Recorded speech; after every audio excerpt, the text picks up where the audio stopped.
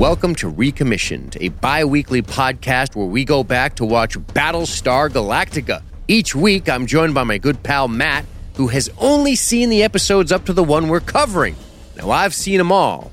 And on this week's episode, we're discussing Season 4, Episode 1, He That Believeth in Me. I had my crew clean it up. There's not a ding or a scratch on it.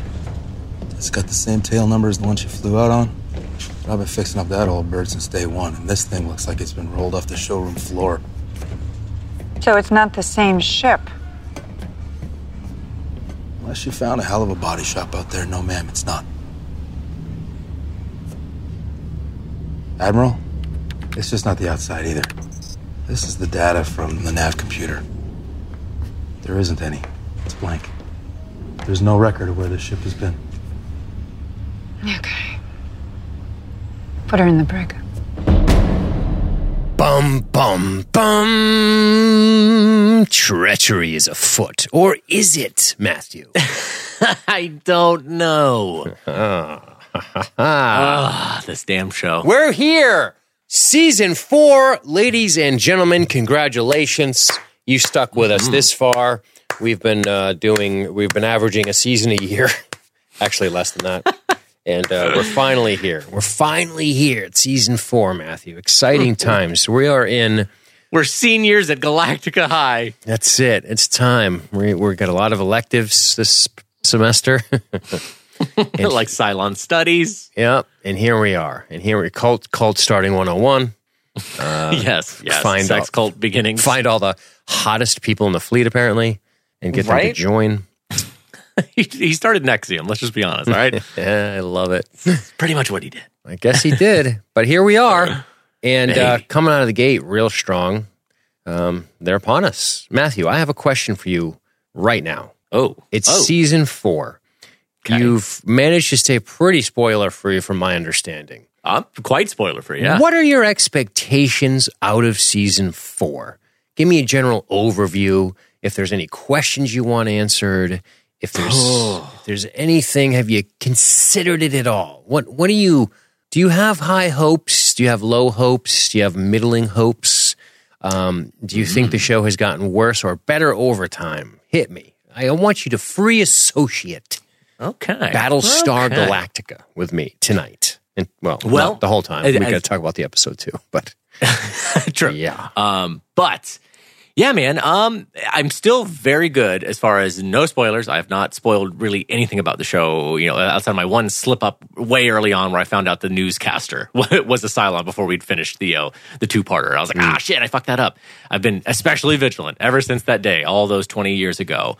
And I have not spoiled anything. But the one little thing I've just kind of noticed, no specifics, but I've noticed grumbles from some of our listeners and some of the internet at large about how Season 4 of Battlestar Galactica is kind of one of the weaker ones. Like Season 4 was maybe not as strong as Season 3 or 2, and and some people being kind of dissatisfied with the way it ended. I don't know anything about the ending, but I've heard that there was some dissatisfaction among fans. So I know that's been kind of on my radar. I'm like, all right, maybe this is a slight downgrade, but man, so far so good. I really enjoyed this episode. I think that as far as the quality of the show overall goes, I feel like we saw a slight dip way back in maybe the second half of Season 2. It feels like Black it's hard Market. to remember. But there you go, Black Market. The episode where they're making a documentary.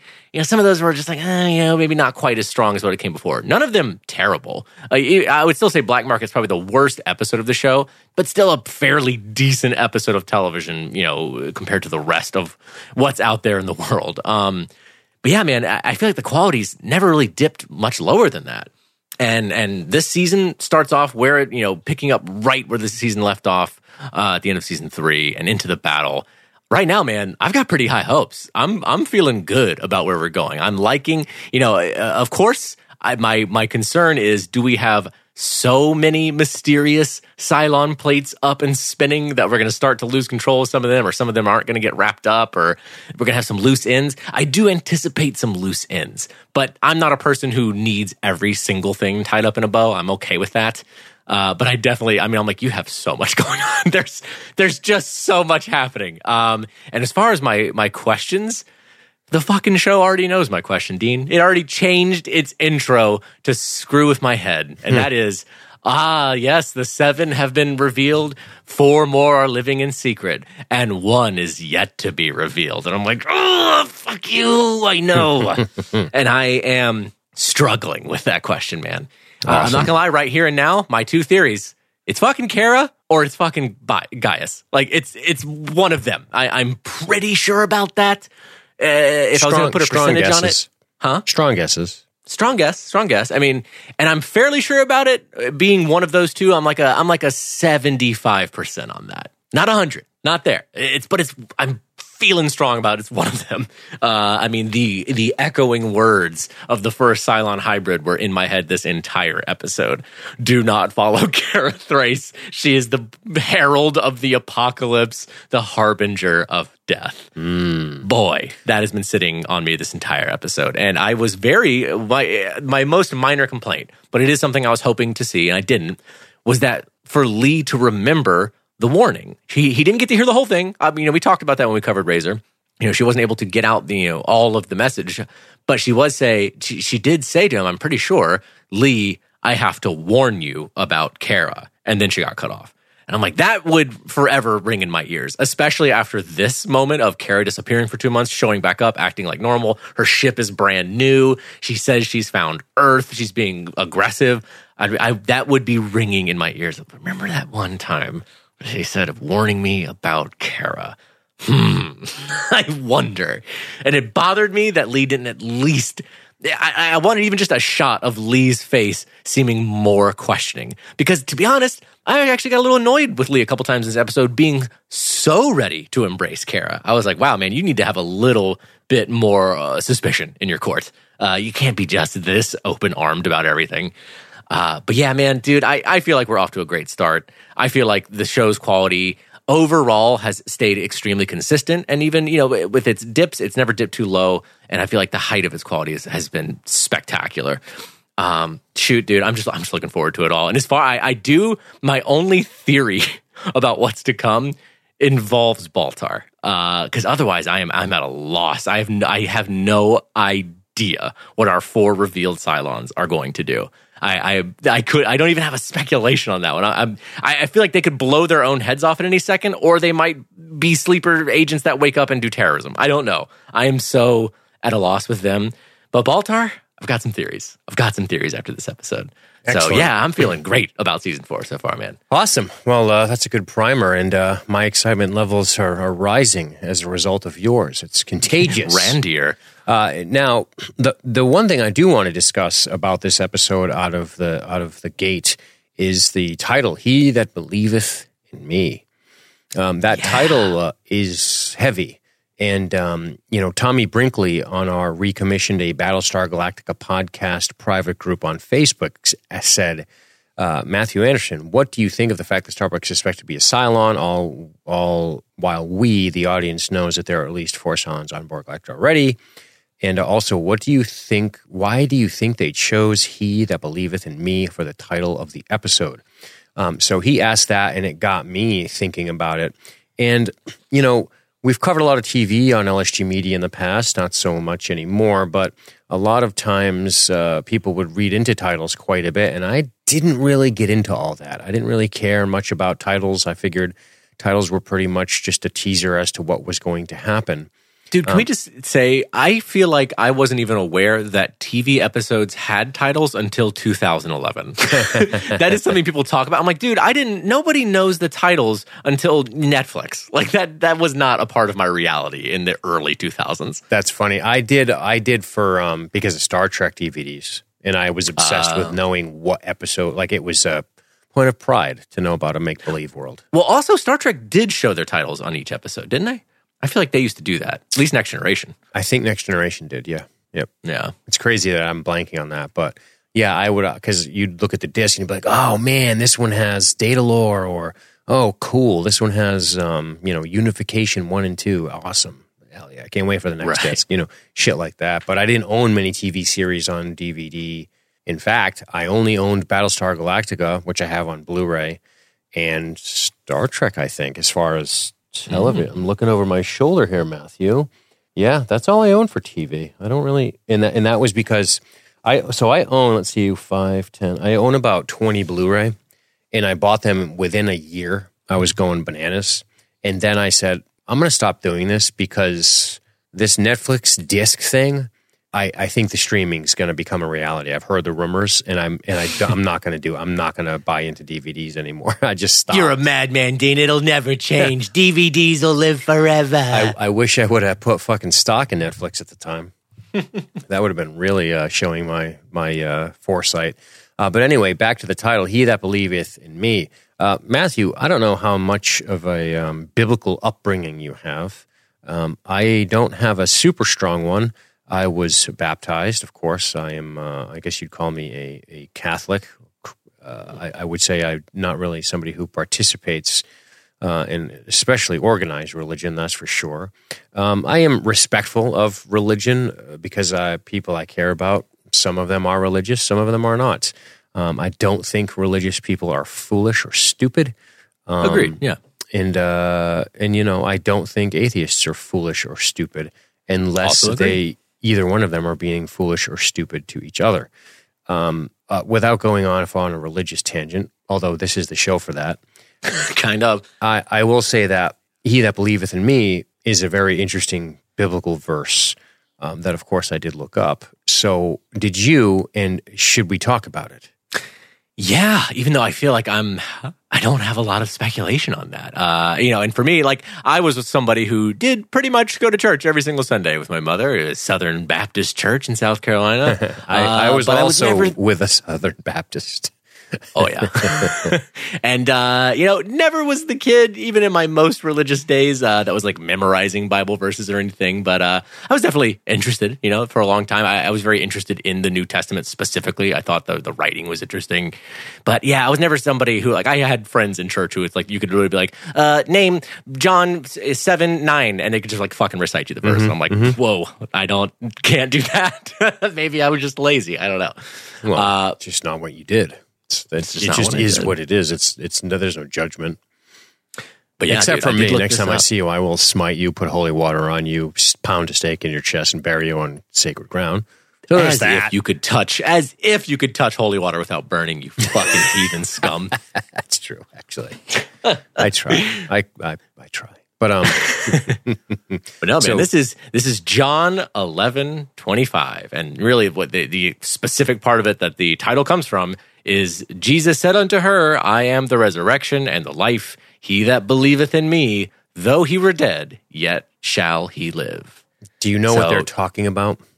The specific context around that, like, I don't remember who he's talking to, but I mean, he's talking about this is kind of the revelation of the way to salvation is to have faith in Christ himself. Like right. That was the revelation there, that instead of basically, I know the whole real radical thing about Christ at that time was that instead of basically having some elite, cadre of like upper religious people, the gatekeepers to salvation, he's like, no, you can just believe in me, just have faith in me, and that's it.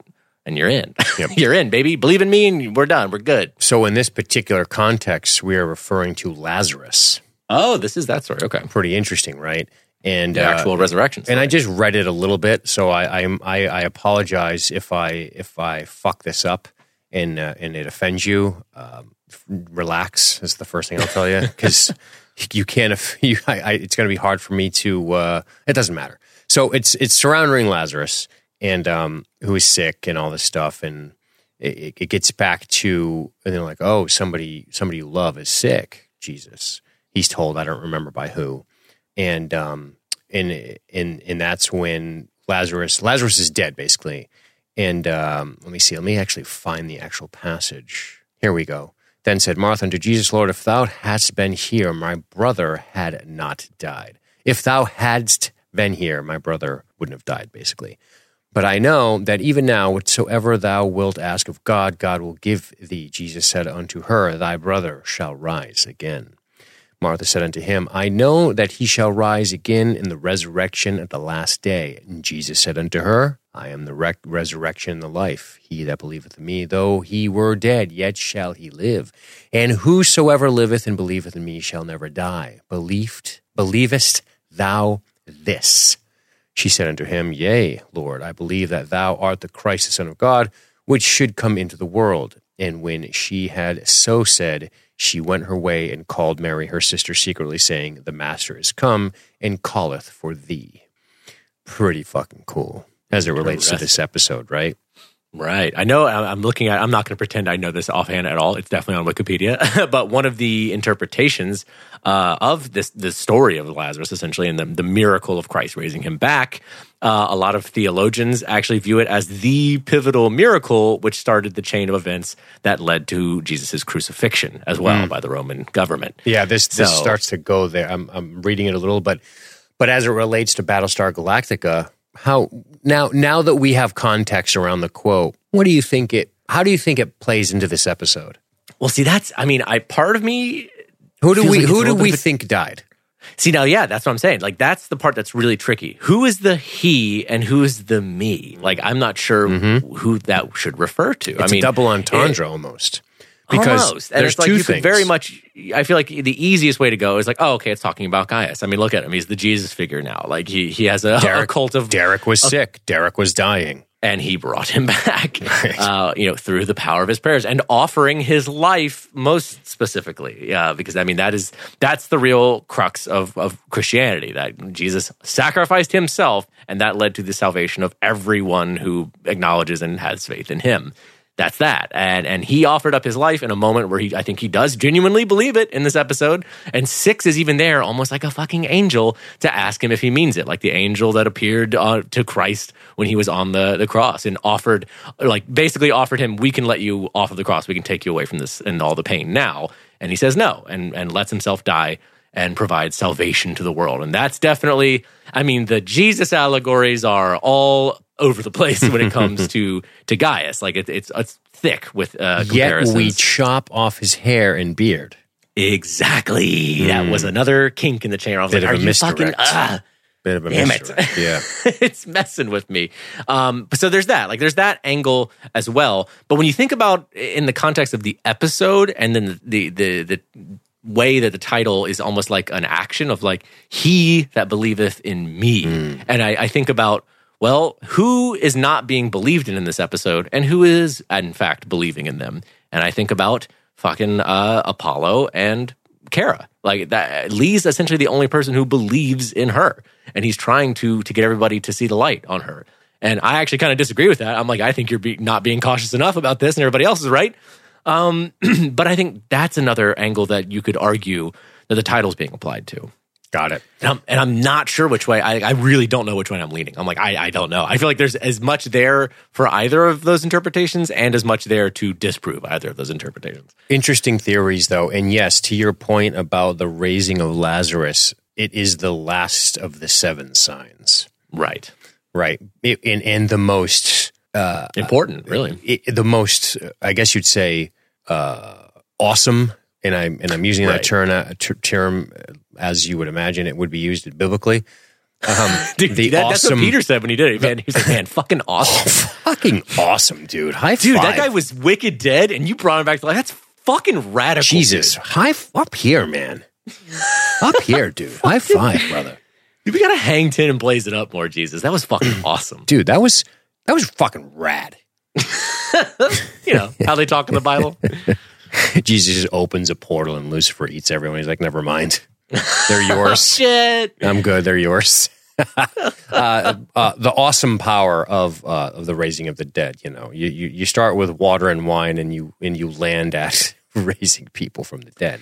So he fed a lot of people with fish, you know, he did all that stuff, but then he brought a dude back from the dead. That walking on water is cool, but everyone knows in Dungeons and Dragons, resurrection is the tits.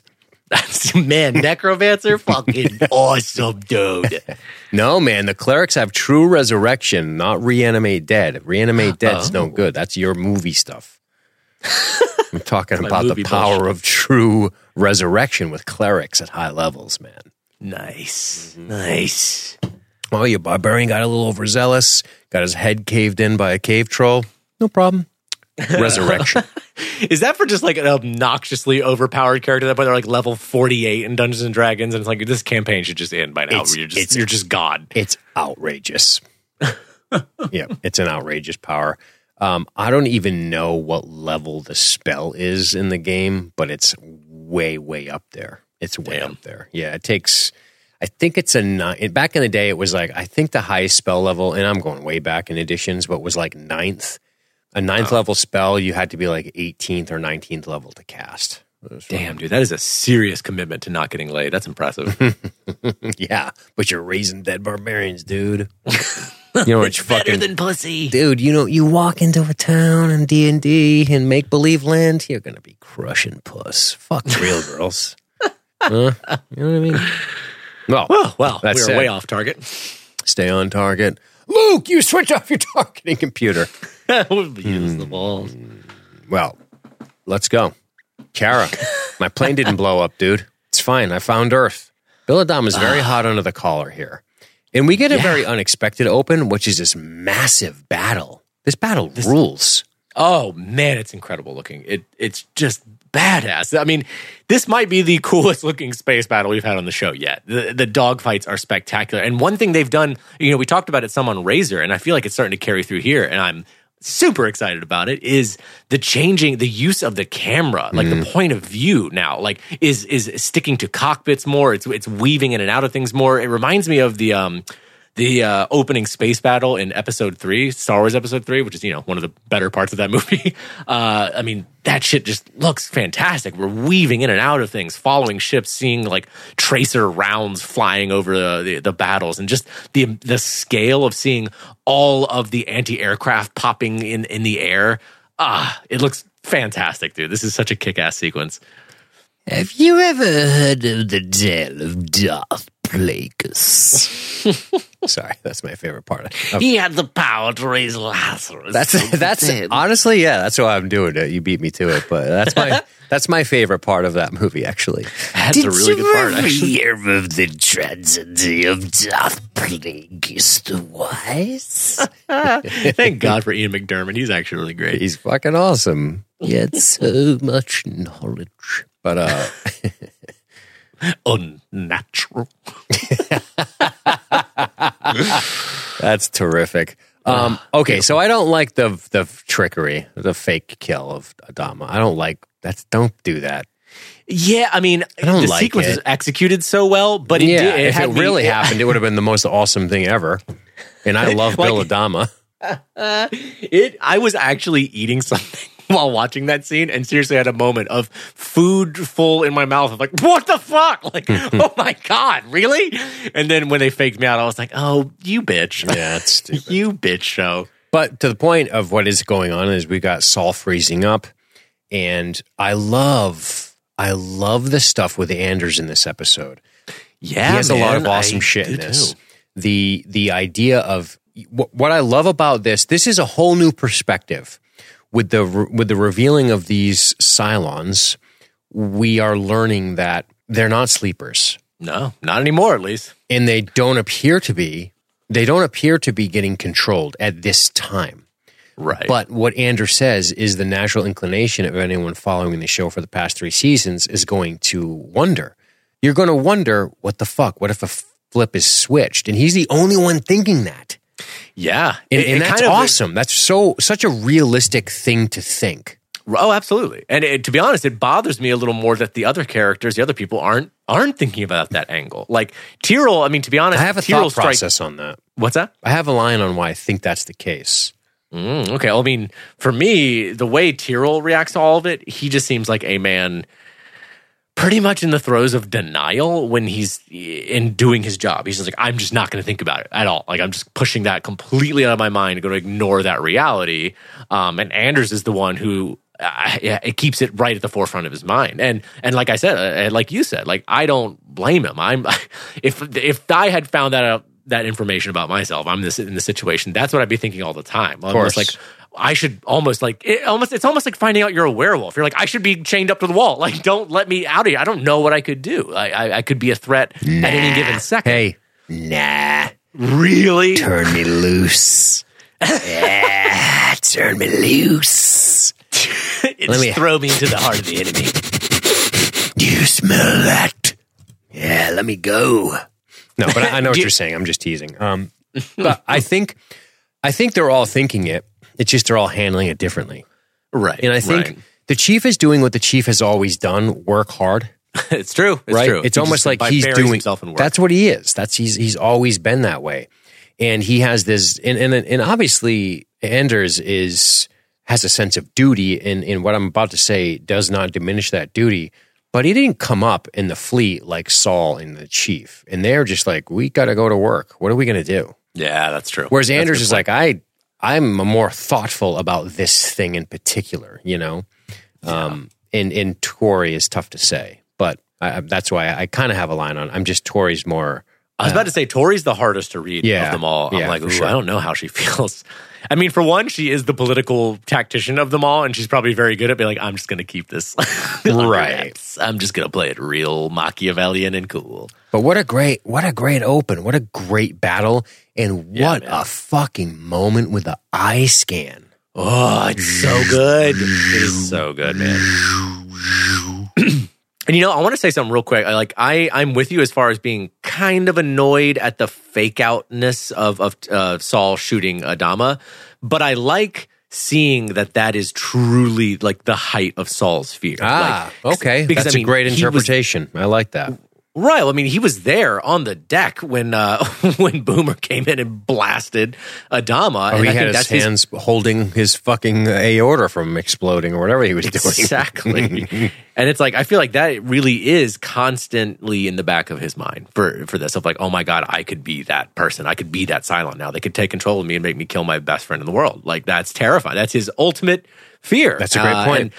And to be honest, like the way it's filmed, it looks cool and I think it's well executed, but I don't appreciate the fake outness of it. But I like seeing his fear on display like that. That's a cool thing from him. Because I mean, of any character in this show, if anybody can tamp down the fear and just fucking do the job and be brutal about it, it's Saul Tigh. Like, that's him.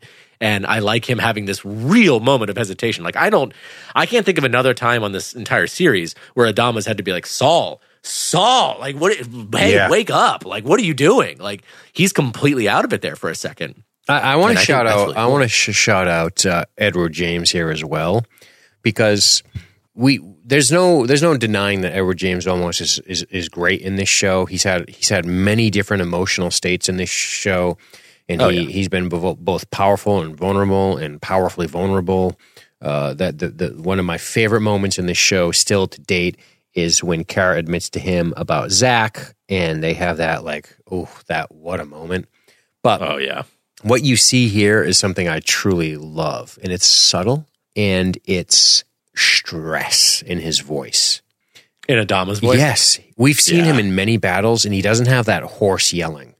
And it's because Kara's back, and he's like, what the fuck? He's rattled. He's rattled by it. And you can hear it in the way he's shouting orders. Not only that, but I guess later we learn that this might have been a losing battle for them, which it is hinted upon. But that I truly believe that her arrival here is him just feeling the stress of this. I finally tried to say goodbye to her. I love her like a daughter. She's back. She's compromised. This makes no sense. Oh, and I'm trying to keep the fleet from being destroyed in these precious moments that we have. In these seconds that are happening right now. Yeah. So let me share some thoughts with you I had when I first saw this and the whole eye scan. I remember thinking this out loud. In fact, I said it out loud to who? I don't remember who was in the room. But I said, wait a minute. Are we to assume that if any Cylon was ever in a cockpit, that rules them out as being a Cylon? Interesting. Do you see what I'm saying? Because it's unless, and then I said, unless the final 5 or 4, whatever the fuck it is, there's final 5, but we know 4. Unless the final 5, I'm just going to say it that way because it's less confusing, are somehow different. Okay. Well, I mean, even that fits with one of my theories. If it's Kara, it's a pretty good argument to say that, Kara's always been the best fighter ever in the history of the fleet because she's not even human.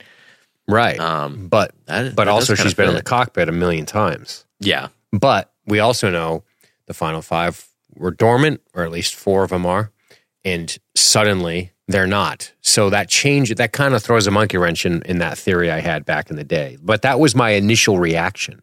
I remember saying, wait a minute, does that mean any pilot that's ever been out there face-to-face with a Raider is definitely not a Cylon? Or is this just a question of Cylon timing? You know how they are, right? I lean towards the timing idea. Right, I hear that. Because also when you think about it, I mean, and again, trying to discern the overall like Cylon strategy is real hard to do. But it's very bizarre. We talked about this at the cliffhanger. The fact that essentially all 4 of our people who we now know they are Cylons were revealed at the same time and to each other, and without any mission to execute. They were just all like, and surprise, you're a Cylon. Like they all just got a secret, awakening, and they all got to find out who each other were, and that's that. Now they just live with it. Like how does that fit into a Cylon strategy? I tell you, we let this ship pass right by us unseen. We should both be hanged for dereliction of duty if we're using a Royal Navy term. We let that French ship go right past us. We never discussed the diegetic use of a song that is a known song from America. Yeah, that is true. Right? We didn't really talk about that, did we? Yeah, it's kind of a big one. It's not, but it's good timing now. As good as timing as any. I mean, good recovery, I guess. But and it was something they all heard. And I remember thinking, wow, the use of a Jimi Hendrix song is fascinating because well, remember, it's originally a Bob Dylan song. Okay. What the fuck? I'm pushing my glasses back up to the bridge of my nose. Thank you very much. Yeah. I know. Hendrix did it better, and that's okay. That's even fine. Dylan agrees. Yeah, I know. He said that. But yeah, man, that's a thing. You don't just do that if you're making a TV show. You don't just get cute and say, "Oh, this is the first time we have ever heard a recognizable song that is of American origin, and pull the lens out a little, is of Earth." Are we saying something here of our own, timeline? Yes, and time period. And it isn't the original. It is a cover, which is terrible, by the way, compared to either version. But yeah, that because you're talking about, they all get activated, they all come to this thing, and yes, around this thing that has ties to Earth, which is what we're being told we're looking for. Right. It's almost like keep going. It's like the carrot in the stick, And boy, it sure does also make me think if maybe the end of the series has them landing on Earth in our contemporary timeline. And it's like, whoa, they've mixed the timelines together. And that's why everybody's like, I hate it. Dude, I hate it. I'll tell you what, I'm glad you just said that, because that was 100% my theory when I heard the song originally. Really? 100% my, yep. And not my theory alone. I just want to make that clear. Oh, for sure. Yeah, I just thought that. I was like, whoa, wait a minute. Are they going to find Earth and it's going to be fucking, 2007 or 8 or whatever it was at the time of this? Everybody watching the Battlestar Galactica landing with their, Generation 1 iPods. No! Dude, I got 9 songs on this. You should hear them. Man, I've never seen... The aliens are real, dude. I got to listen to a My Chemical Romance song. Yeah, what even came out from music in 2007? Nothing good. That was a bad time for movies. This cover of this fucking amazing song, is that what you're telling me? Yeah, pretty much. Anyway. Well, then again, There'll Be Blood came out in that year, but a lot of good movies. Did you see our guy? The sniveling agency reached terms with Warner Brothers and cast your guy. Yeah, he's gonna be a Batman villain. Good for him. Riddler, I guess. I don't know. The Sniveler. Yeah. The Sniveler. I've found all these tissues. All right, we're getting way too in jokey right now. Let's go to Gaius. People are like, "What the fuck are they talking about?" Let's go to Gaius. That's really good. Gotta remember that. You like that? Lots of hot women waiting for him. Dude, this is both Gaius's ultimate dream and Taylor's ultimate anger. It's everyone else's ultimate dream. Anyone who tells you different's a liar. A bunch of hot women are worshiping you. This is why people chop people's heads off by the thousands in the medieval days, right here. It's your fault, women. That's what I'm saying. Yeah, all these crusades, they pretend it's about religious principles. Nah, you're all horny. That's what it is. That's the only, they say that so the Vatican would back them when they would fucking take over another country and not excommunicate them from the church. But Gaius, man, he's kind of becoming Jesus. He's also kind of becoming Thulsa Doom. He's got a cult of women. A little bit. Right. But, dude, can you just see him rolling in here? Like, could you imagine if this was like a little different? Wait, what do you mean? I don't know. Like, what if it was a different actor rolling in here? Just put like sunglasses. Like what if it was Idris Elba? And he's looking around. He's like, I'm going to fuck this bitch. I'm going to fuck that bitch. I'm going to fuck that bitch over there. Are you saying if it's just a hotter actor, just an absolute orgy? Yeah, I'm going to fuck that bitch and this bitch. Oh, yeah. Yeah. I mean, James Callis is pretty hot in this, don't you think? I do. You know what? And what bugs me is I think he was looking pretty good with the long hair and beard. I thought the Jesus look suited him. It did. It suited him. You didn't have to cut it. Yeah, Why'd you do that? Well, you know, sometimes you got to do what you got to do. But yeah, and there's a couple of pansies. We'll just say it in the corner, lurking around. They got to go right to the airlock with them. That's the first move. I got to consolidate power in my new cult. I don't need anybody challenging my authority. But I know the names of these women. It was not easy to figure out. But Derek's mom's name is Jean, if you need to know. Okay. And then the girl he fucks is Tracy. Yes, correct. And then Paula is the girl that cuts his beard. So there you go. Ah, okay. All right. But do you want to just run through the Gaius stuff?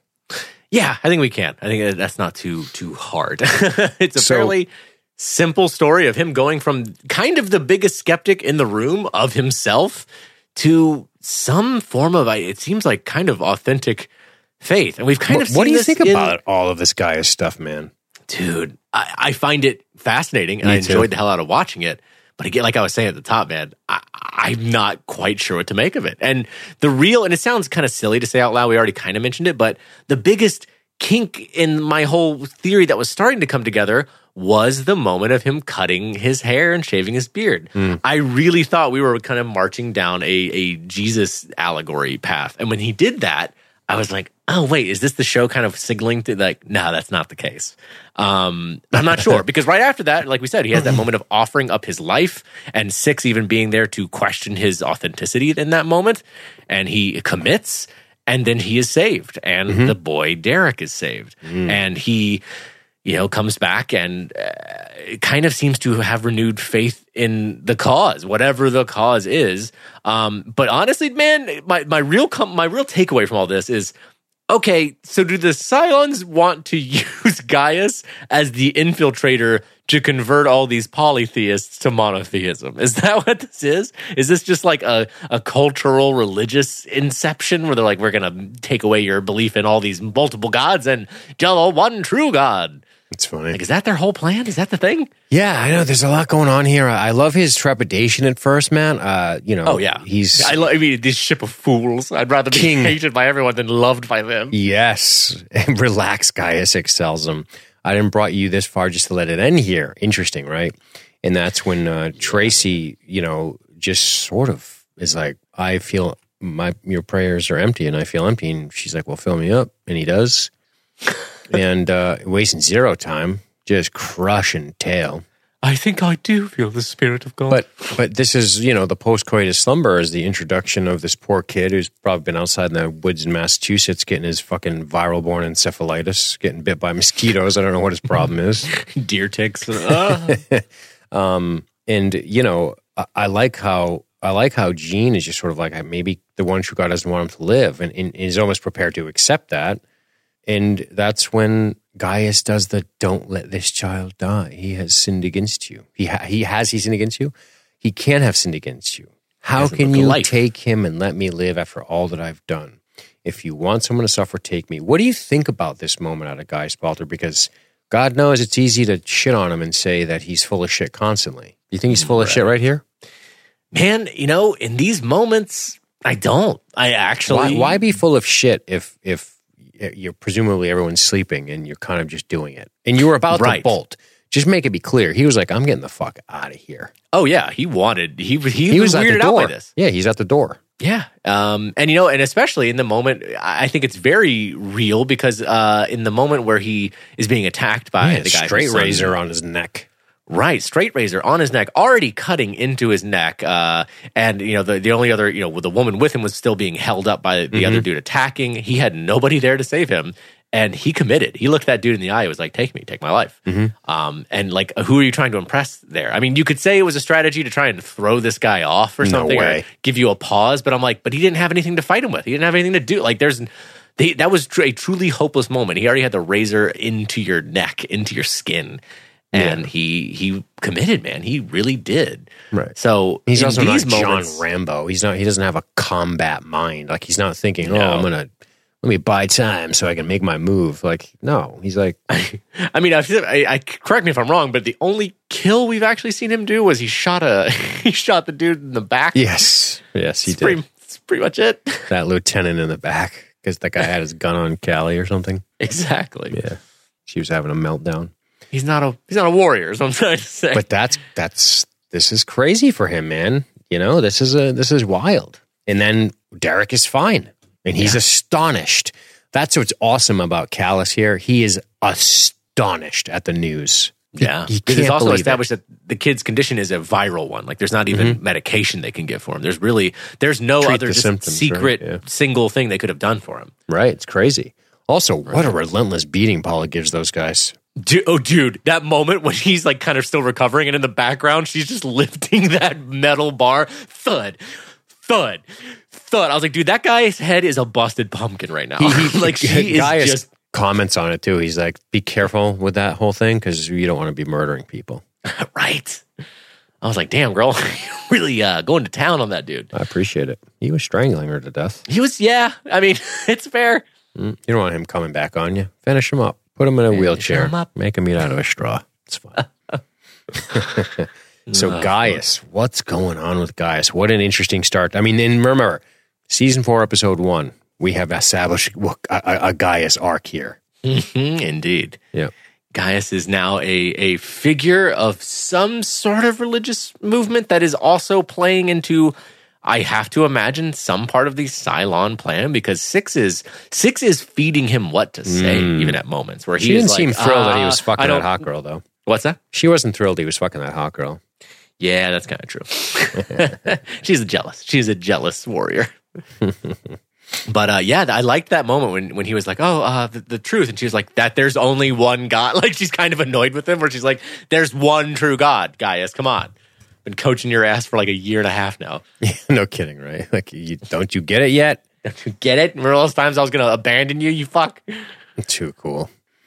So if we return to the fleet proper and we get back to the stuff outside of Gaius, the last thing we had discussed was essentially the battle, Kara's return, the scanning of the eye, and then Kara landing back on the deck and business as usual. Dude. She doesn't bat an eyelash. Not at all. And if you look very carefully, it's funny. I didn't notice it till the scene reveals it to me, which comes after the scene. But her fucking Viper is spotless. It's beautiful. It's pristine. I didn't notice it. I wish I would have on original watch. But there's a shot where she's talking to the chief, and you see behind her, and she's like perfect white, pure white. And I'm like, wow, look at that thing. It's got some Cylon Raider blood on it a little bit, but otherwise not a scratch. Right. But yeah, that was what'd you think of that? That's kind of a thing we know there's precedent because of Scar way back, but we haven't really seen it much. And now they're like, well, we got some more money. Well, that's true. But I remember the scene early on. I think it was season 1 or season 2 where Kara actually pilots the Cylon Raider and gets inside of it. And that's what I was talking about when I said Razor. Scar. Scar. Yeah. Which you also see that one bleed too, but yeah, like we know that they are all full of guts and stuff. So I actually kind of like the idea of like blasting, into a raider that's ahead of you and flying through its debris. You're like, yeah, you'd probably get covered in blood. That's pretty intense. And they're committing to it too, which is awesome. But yeah, she's like, "Go, Tyrell, can you do a couple things, fix this, that, and the other thing?" And he's like, "No." And then the guns come out, and she's like, "What the fuck?" But I like, by the way, Lee class act to hug her, like. Oh, totally. While everyone's sort of, and then Andros comes up, right? And she's like, why are you in a flight suit? And this is where we get the time dilation. Yeah, man. She's perceiving 6 hours. Yeah, 6 hours. And it's been too much. And I'm glad they told us that because I didn't know. I was like, how the fuck is he flying? I was thinking the same thing, Kara.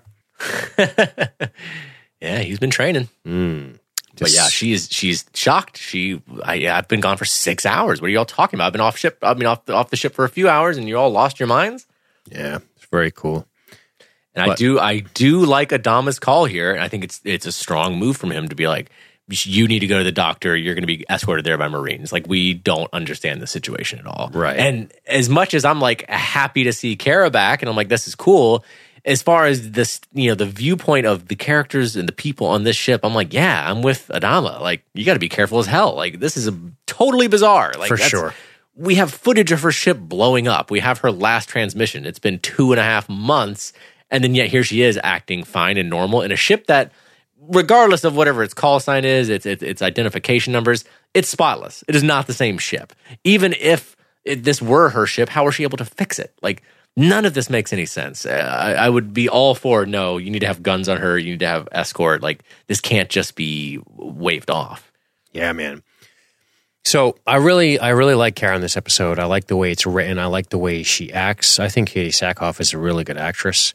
And she really sells the, oh no, business as usual, and almost getting annoyed. But there's also a small part of me that wishes she would have just said, I get it. I've been in your position. I get it. Right.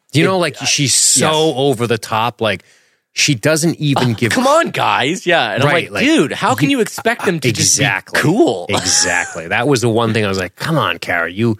This is something you should... And, it's easy for me to say I'm not being called a possible traitor and getting angry at that thing. That would piss me off, if somebody's going after the fiber of your character. But at the same time, you know the lay of the land. You know what goes on in the Cylon human war. And it's not, you have to cede a little ground here and understand and put yourself in their position. And, but one thing I would say against that, actually, that I think just goes to Kara's character and who she is. There's that great moment later on where Anders is talking to her, and what a painful moment. It's a great piece of dialogue where he's like, even if you were a Cylon, like, that doesn't change anything. I love you. I love you no matter what. And she's like, well, if I found out you were a Cylon, I'd put a bullet between your eyes. And he's just kind of like, oh, okay. And I think that moment reveals a lot about her. And the fact that she would just she's so unwavering in her conviction that even when it goes against everybody else's conviction, she's almost annoyed by it. She doesn't take other people's point of view at all. And that's kind of who she is. She is so just headstrong that she does not think about how this looks to the rest of them. Right, which is unfortunate because you could also, and to sort of fence back to you on that, I would also say, you're also a smart, intelligent woman. You should know that this appears over the top and crazy, and you're not helping yourself convince them. I agree. Right? It's like, so, but again, it's good. It's good stuff. It's in a weird, and it puts us, the viewer, in a weird spot. Like, man, what the fuck is going on? Also, thanks for having a senior meeting with Lee, by the way, and not your fucking executive officer. What the fuck? What is Ty chop liver to you people? When's the last time you saw a staff meeting on the Enterprise and there's no Riker? Come on, man. Right. Jesus. You got Lee on there, plain clothes. I'm a barrister now, Lee. I'm just a dude now. What's up? Can I be in the meeting, Daddy? But anyway, the problem with Kara's story and what has Roslin on guard, and I can appreciate Roslin's position in this, is this fugue. This, I don't remember, I don't know. And then to make it worse, we go to the deck and the chief's like, it's right off the showroom floor, guys. I don't know what to tell you. And the president's like, we need to arrest her. And Lee offers some protest, but yeah. And even Saul's like, look, Cottle's test is bullshit. It didn't detect Boomer. Right. Exactly. Yeah. I mean, that's one of those things, even when the moment they said it, but I'm like, you guys know that test doesn't do shit. Like, you have no way of detecting silence. Like, they have not figured that out ever. No, never. And, we've got a couple of different meetups here. We have the Cylon meetup, the Cylon, Secret Cylon Club, Cylon coffee hour, where essentially Saul, Anders, Tori, and the chief are just sort of discussing things. Anders reveals the scan and the bug out happening shortly thereafter on a battle that they were winning. Right. And then they discuss Boomer, and Saul says, look, Bulmer did not know what she was. We do, which is a great, interesting moment in the series, which is a brand new angle to think about the Cylons in an interesting way. And that is this self-awareness that they have without which seems to be based on their interaction with each other, no loyalty to the Cylons whatsoever. Every time we see the Cylon point of view on their ships, on the base stars, outside of a little dissident here and there, we would see they're clearly all on the same page, even though there's grumblings about the way they're going about things. These people seem to be completely fine with doing what they're doing and loving their friends and not wanting to hurt anybody. And it's a whole new angle on Cylon thinking that we haven't gotten before, and it's great, and we really see it in this episode. I'm glad you phrased it that way, because that got me thinking more about my angle on this as well. And I'll say this, like, I think, for one, I personally still could take the route of this is bullshit and you guys are overconfident. And if the Cylons want to flick your switch and make you a sleeper agent, they can do it instantly. And it'll override any thoughts you have about, like, I'm me and I can't be controlled like that. You will just be taken over and you'll have no way to stop it. And I think they're being arrogant here. Like, I think Saul is wrong. That's my personal take.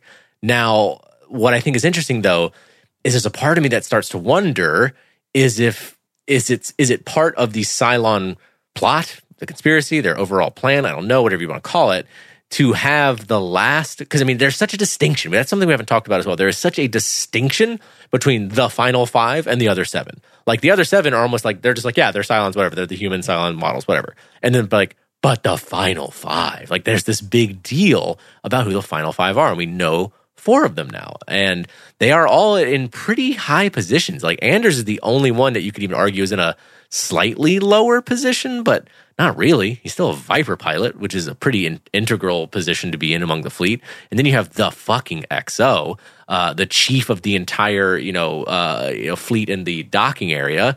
And then you have the president's right-hand assistant. Like, those are some pretty high positions of power to have Cylon agents. And then the other aspect of all this is it part of the Cylon plan with the final 5 to have them be self-aware as Cylons, as like part of an experiment, as part of like, what does one of our Cylon agents, being implanted within the fleet, being, pretending to be a human being, is the final process of understanding humanity, having them realize that they are Cylons and then react and respond to that. That's a good question, yeah. Because there's a part of me that thinks that some of the Cylon plot is an attempt to fully become human, even. Mm-hmm. That's fair. Or at least to fully understand humanity. And it may be like, this is the final frontier of a Cylon understanding what it's like to be human, for them to wrestle with their realization of them not being human. That's a good call. I don't know. I like your take on it. I'm not sure I'd go so far as to say arrogance as it relates to Saul, more like determination and grit to exist in the only way you know how to, because the other option is what? To shoot yourself, which he suggests, should we start feeling squirrely, we're going to kill ourselves. So I think he kind of is saying that when he brandishes the firearm. Oh, I think so. Yeah. But I think that's basically what he's saying. And they're in this. I definitely see it more like when I imagine myself in their position, I see it more from the angle of Anders, of the only way to be sure and reduce the possibility. Like, if you still care, you find out you're a Cylon, but you're like, I don't want to be a Cylon, and I still care about all these people who I see as my brothers and sisters in arms, and these people I care about, and I want the fleet and humanity to survive, even though I realize I'm a Cylon now. You need to be finding a way to mitigate what damage you could essentially do, or you could possibly do. Like, if I were a pilot, I would literally try and get myself, out of duty. I'd be like, nope, I cannot be. I would act like a fucking Section 8 or something. I'd be like, no, like, you don't put me in a cockpit. Like, don't put me in a position where I can do damage. I'd be very concerned about that. Yeah, that's a good question. Or a good point. I think to think of this as in simple brutality.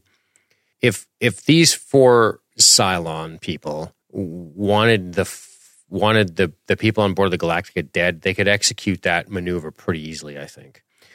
Yeah, and it doesn't require much thought. I mean, no, I'm not trying You to tie gather up this. some powerful explosives, you spread out yourselves as suicide bombers, and you already got a pretty good ticket. All right you, there. I mean, I don't know about Torre's fighting proficiency, but I know that the Chief Anders and Saul Tigh with 3 men coordinating with assault rifles in a tube could really level this whole fucking place. So I think I understand why you might want to Section 8 yourself, but there's also the idea like, well, regardless, unless I'm literally in the brig, I'm going to, and if we all go in the brig, there's going to be a lot of suspicions being risen. You know, there could be a survival mechanism within them that says, you know, don't reveal yourself, or compels them not to suicide themselves. We don't know, right? But it wouldn't take much to kill Adama, to kill Lee, to kill Roslin. It could be done so easily if there was just a flip of a switch and they were like, cool, small arms locker. Here's some grenades. Here's 3 assault rifles. We're in a fucking tube. We're trained soldiers. Right. We're active wartime soldier combat veterans in a tube that knows where all these people sleep, and we have executive officer access. We're going to kill everybody. And there's not, I mean, if they walk into the CIC, it's over. And they could just vent the entire ship. Like, yeah, that's what I mean. Everybody or all that. It's such a, it doesn't need to be a fancy, cute plot. It can just be a brutal and effective takeover. If the Cylons so choose, if they're capable of activating these 4 people into mayhem will certainly ensue, and there's not a hell of a lot they can do about it.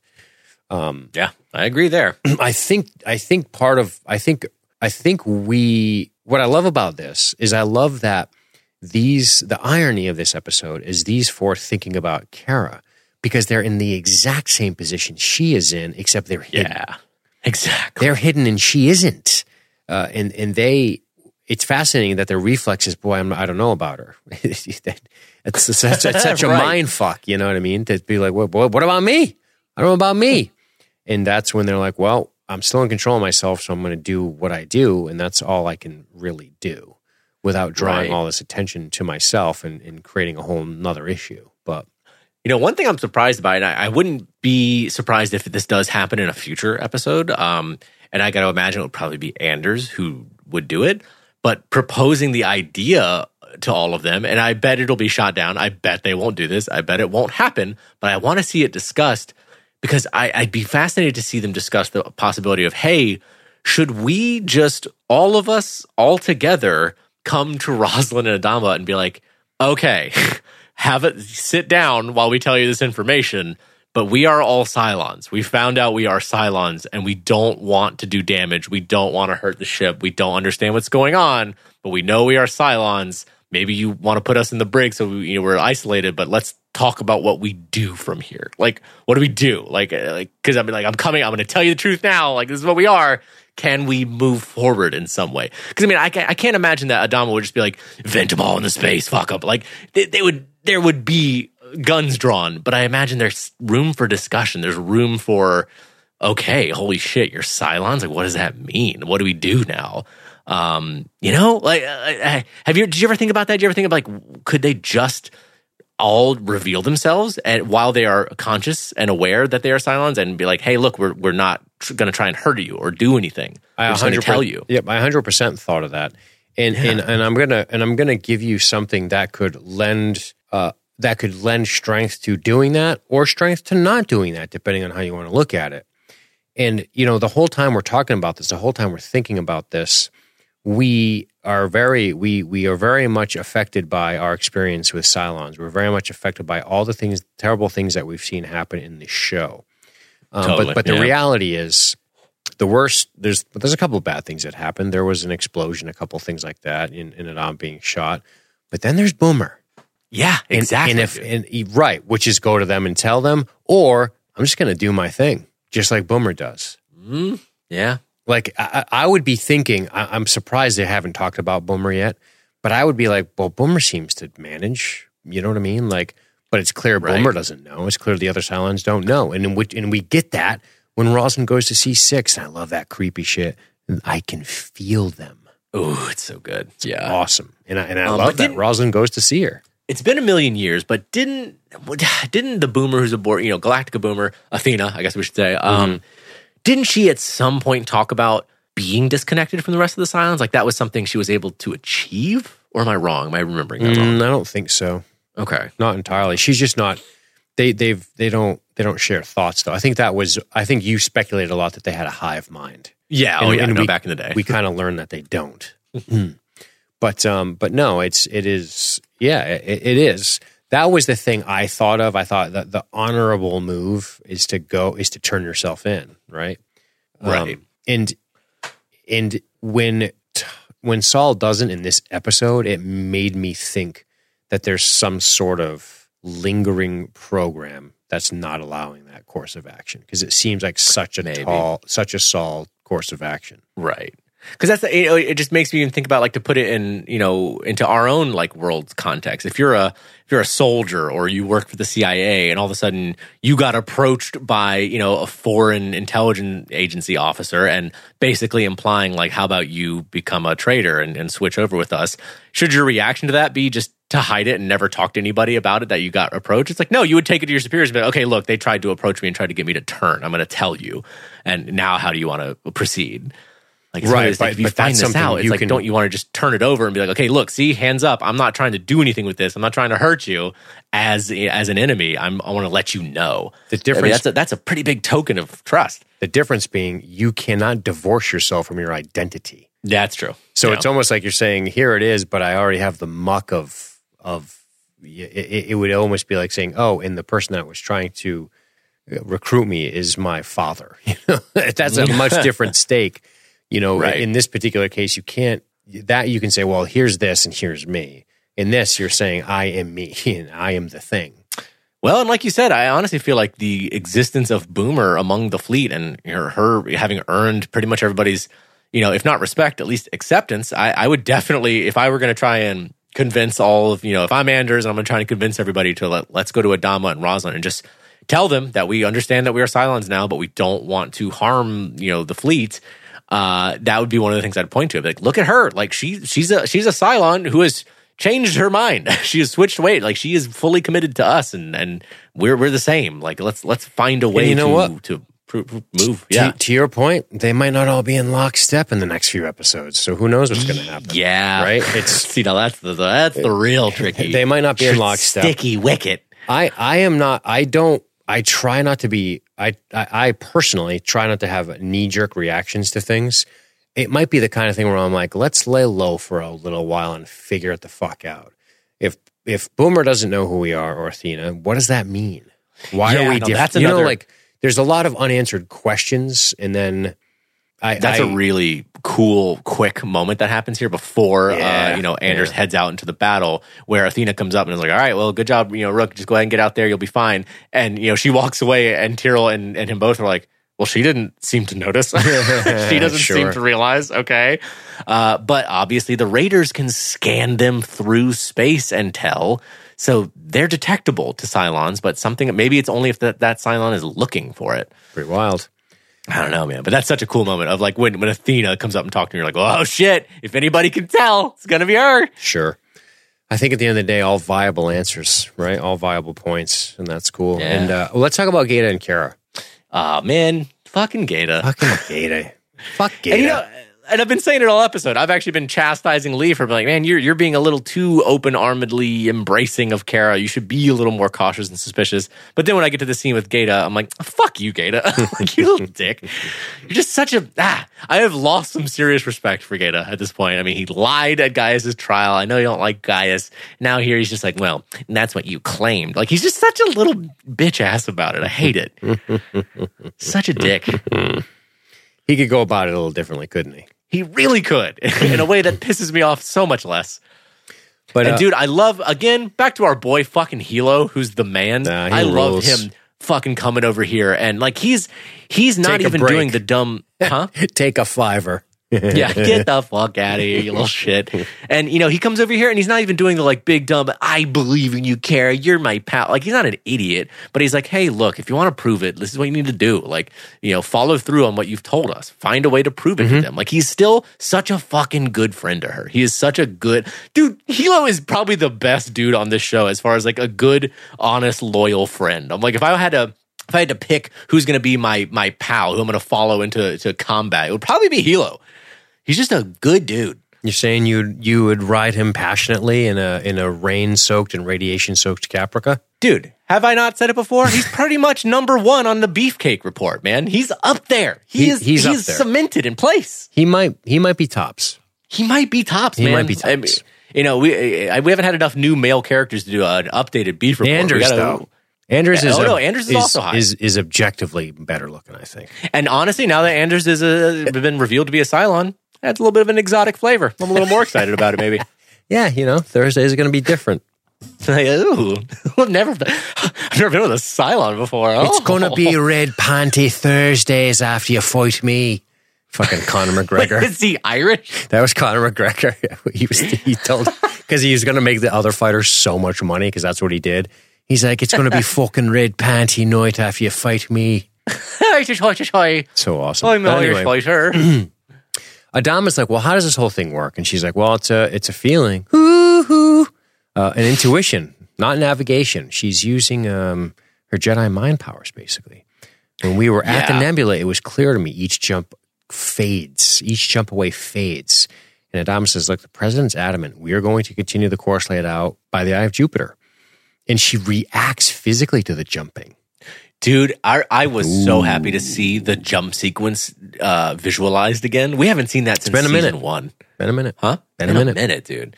And I think it is such a cool choice to do it again here. Because for one, I just love it. I like seeing it again. And also, it really adds to the effect of Kara feeling this physical removal, this getting further away from the path that she believes is the path to Earth. Now, that's not normal.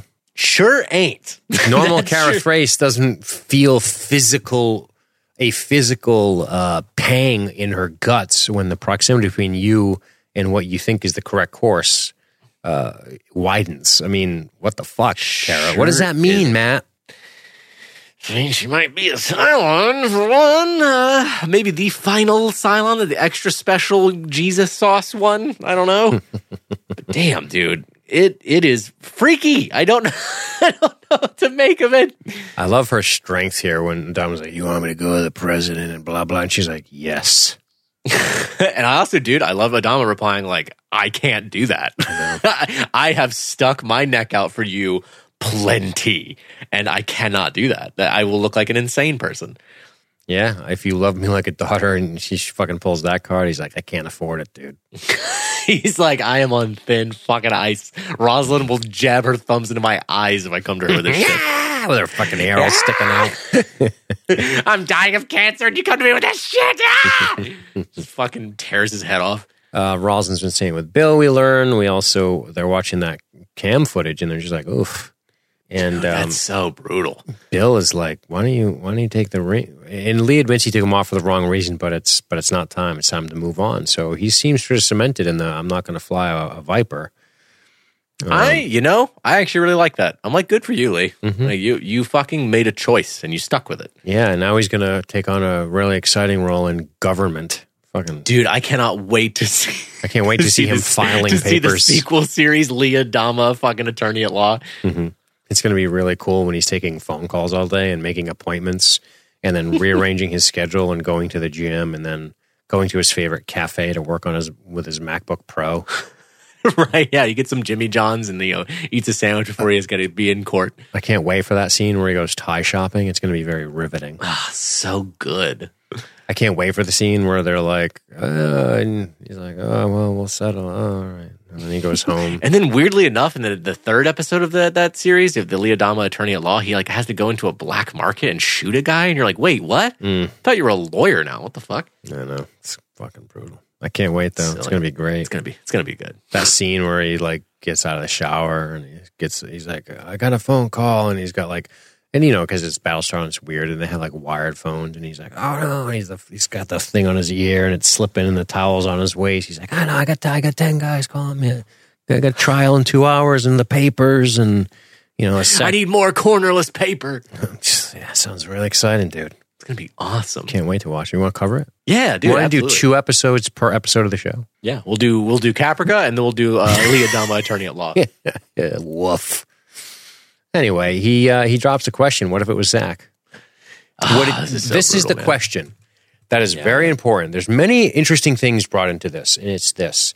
Would that change how we really feel about him? Again, this goes back to Boomer, Athena. Yeah, absolutely.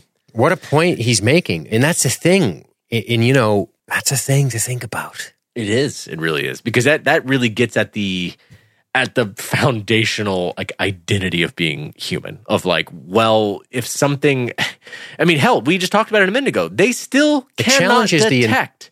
I'm sorry to interrupt you, but it challenges the entire premise of the show. Of the war, of everything. Yeah. That premise is gigantic. Could this end in peace? Dude, I've thought that too. And I am intrigued by that. I would not be against that, actually. I think that would be really interesting. Well, there you have it. Sue for peace, as they say. Yeah. But dude, the other thing I like about that is just this moment of kind of just boiling it all down, of like, if some, you know, like we were saying about the Cylon detector, they still don't even have any way of detecting a Cylon. They cannot discern. Even if you put them under the scalpel, you cannot discern whether somebody is a Cylon or a human. You can't tell a difference. And that kind of still begs the question of, well, if they're that close, is there a difference? Like, should we treat them as like lesser or other? It's like, well, aren't they just like fully equal to us? Sort of metaphorical for our current cultural battles on the planet Earth, right? It's interesting. I mean, we're all the same shit underneath. Right. It's all blood and gooey stuff. Yep. But yeah, I mean, like in this whole thing, I mean, their whole war is predicated on this idea of they are machines. They want our utter destruction. They are unlike us in every way. And that's that. And we are at war.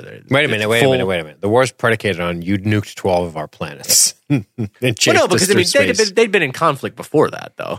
No, I know. Yeah, 40 years before. Correct. Right. Like they are at each other's, against each other for essentially their whole existence. Like, you know, they want to, this war, and I think you would get pretty much the same answer from the higher ups of either side, even way back in the first Cylon War when he was Husker. Even back then, I think you ask the higher ups of either side, well, how does this war end? And it's like with the full eradication of the other side. Like, that's what it is. Like, that's the stakes. It's not like, oh, we want them to, you know, we were going to invade their capital and get them to stand down and surrender. It's like, no, we want to eradicate them. Total existence. Yeah. And you can only do that if you see them as something so other and completely different and not worthy of life. But, you know, I think Lee makes the point there of like, well, if it's truly undetectable, indiscernible difference, is there a difference? Yeah, it's.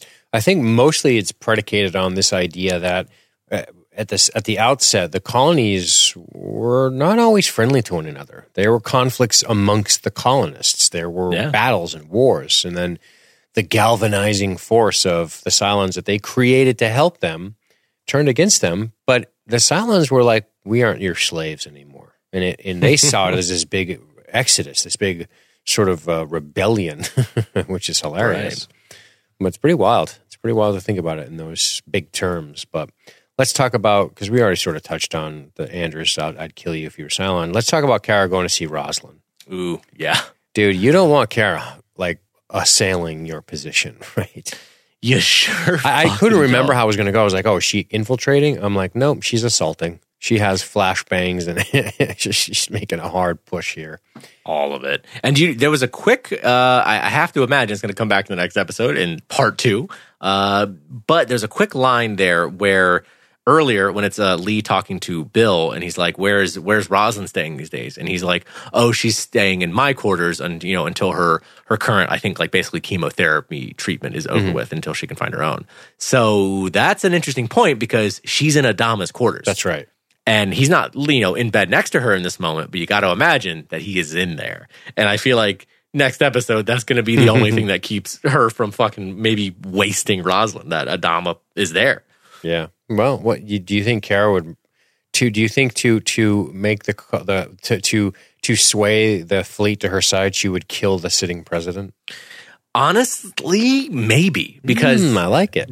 Because this is a Kara that we haven't seen. I mean, like we've said, we're seeing her having these physical reactions to being pulled further away, and she has a more fanatical devotion to getting to Earth than we've ever seen her have. And I mean, to be honest, when she starts attacking the Marines, I was like, holy shit, you seem more like a Cylon than ever. Yeah, I don't think she killed anyone. She used non-lethal weapons. Okay, just like knocked them out. Flashbangs. Well, yeah, but she also beats down those dudes in front of Anders. Right. Yeah, she beats I don't think they were killed, though.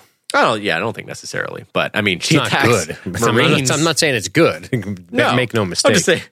I'm just saying she attacks several Marines, gets flashbangs and a gun, and points it at the fucking president. I'm like, that is some pretty desperate shit you're doing. And if she's going to go that far, I'm like, well, her trying to kill Rosalind is not entirely out of the question, I feel like. Fair enough. We will know very soon, because next week, that's what's going to happen, my good man. We are going to have a little showdown with Kara and the Prez, unless she gets sniped, killed. But yeah, good stuff. Beautiful. Yep. Well, do we have any other comments about this? No, it was just that piece that Brinkley brought up. He put 2 comments I just wanted to kind of get to. He had a longer comment. The stuff he says about Starbuck in school, he says, through this process, you can feel Starbuck's frustration. Baltar goes from self-preservation to self-sacrifice at the drop of a hat, all while seeming to always find time to indulge in coitus with another woman. It is both at times amusing and heartfelt. The looks on Callus's face when he's being led through the secret compartment and discovering his loyal followers, including a makeshift altar to the one guy's. Baltar is a great example of his physical acting. In fact, he sums up the entire bizarre scene with a right. Dude, I love that moment. Right. Okay. All right. Everyone wants to kill me or worship me. Okay. Yeah, pretty wild. So good. Pretty wild. I like his point, though. Self-preservation to self-sacrifice to the drop of a hat. That's a pretty wild thing to say about the one and only guy, Baltar. Mm-hmm. The pretty massive swing in one episode for our boy. Just a wildly written dude, man. He's fucking wild. Yeah. But we honestly, though, I feel like the show has laid down the groundwork for this. I mean, we have seen him go through quite the religious journey, really, with Six and with Deanna up until this point. He's not perfect. He's not a Star Trek Next Generation character, and sometimes that is challenging for people. Like, it's hard, sometimes that, but he's kind of a weasel. There's always that part of him, and that's that's how when you can write somebody like that, it's like, oof, man, that's wild. What does that mean? He's kind of a dick, and I'm like, yeah, he is. He's the outsider, and they had to write him to be the outsider. It would be boring if he was just like, oh, I'm yes, indeedly doodly, high five, I salute all you. Like he's not in the Colonial Fleet, and we see that how it plays out. Neither is Anders, although Anders is more of a good boy. Even though Anders is less like that too. Like when it came to, Kara being out there needing to be rescued, he's like, fuck your dumb law. Like, fuck your military shit. I'm going to get my wife, Right, so, right. But anyway, I'm looking forward to next week, dude. That was a lot of fun. And we will be back next week. Again, we've got a few in a row. We've announced this on our Facebook and our social media, but I know most people listen versus engage in social media. So we're covering He That Believeth in Me. We're recording this right now on the 17th. On the 24th, we're going to record The Ties That Bind. And on the 31st, we're going to record 6 of 1. So we're doing a few BSGs in a row here, which is going to be awesome. So we're going to kick season 4 off the way it needs to be kicked off and get us all cemented in before we go back to our alternating weeks. So, well, I think that about does it for me, Matthew. I really like this episode. I think it's awesome. And I think we're done. You got anything else to say? Dude, I'm tapped. Awesome. Looking forward to the rest of this season. Yeah, man. That was good stuff. All right. We'll catch you guys on the flip side. Goodbye.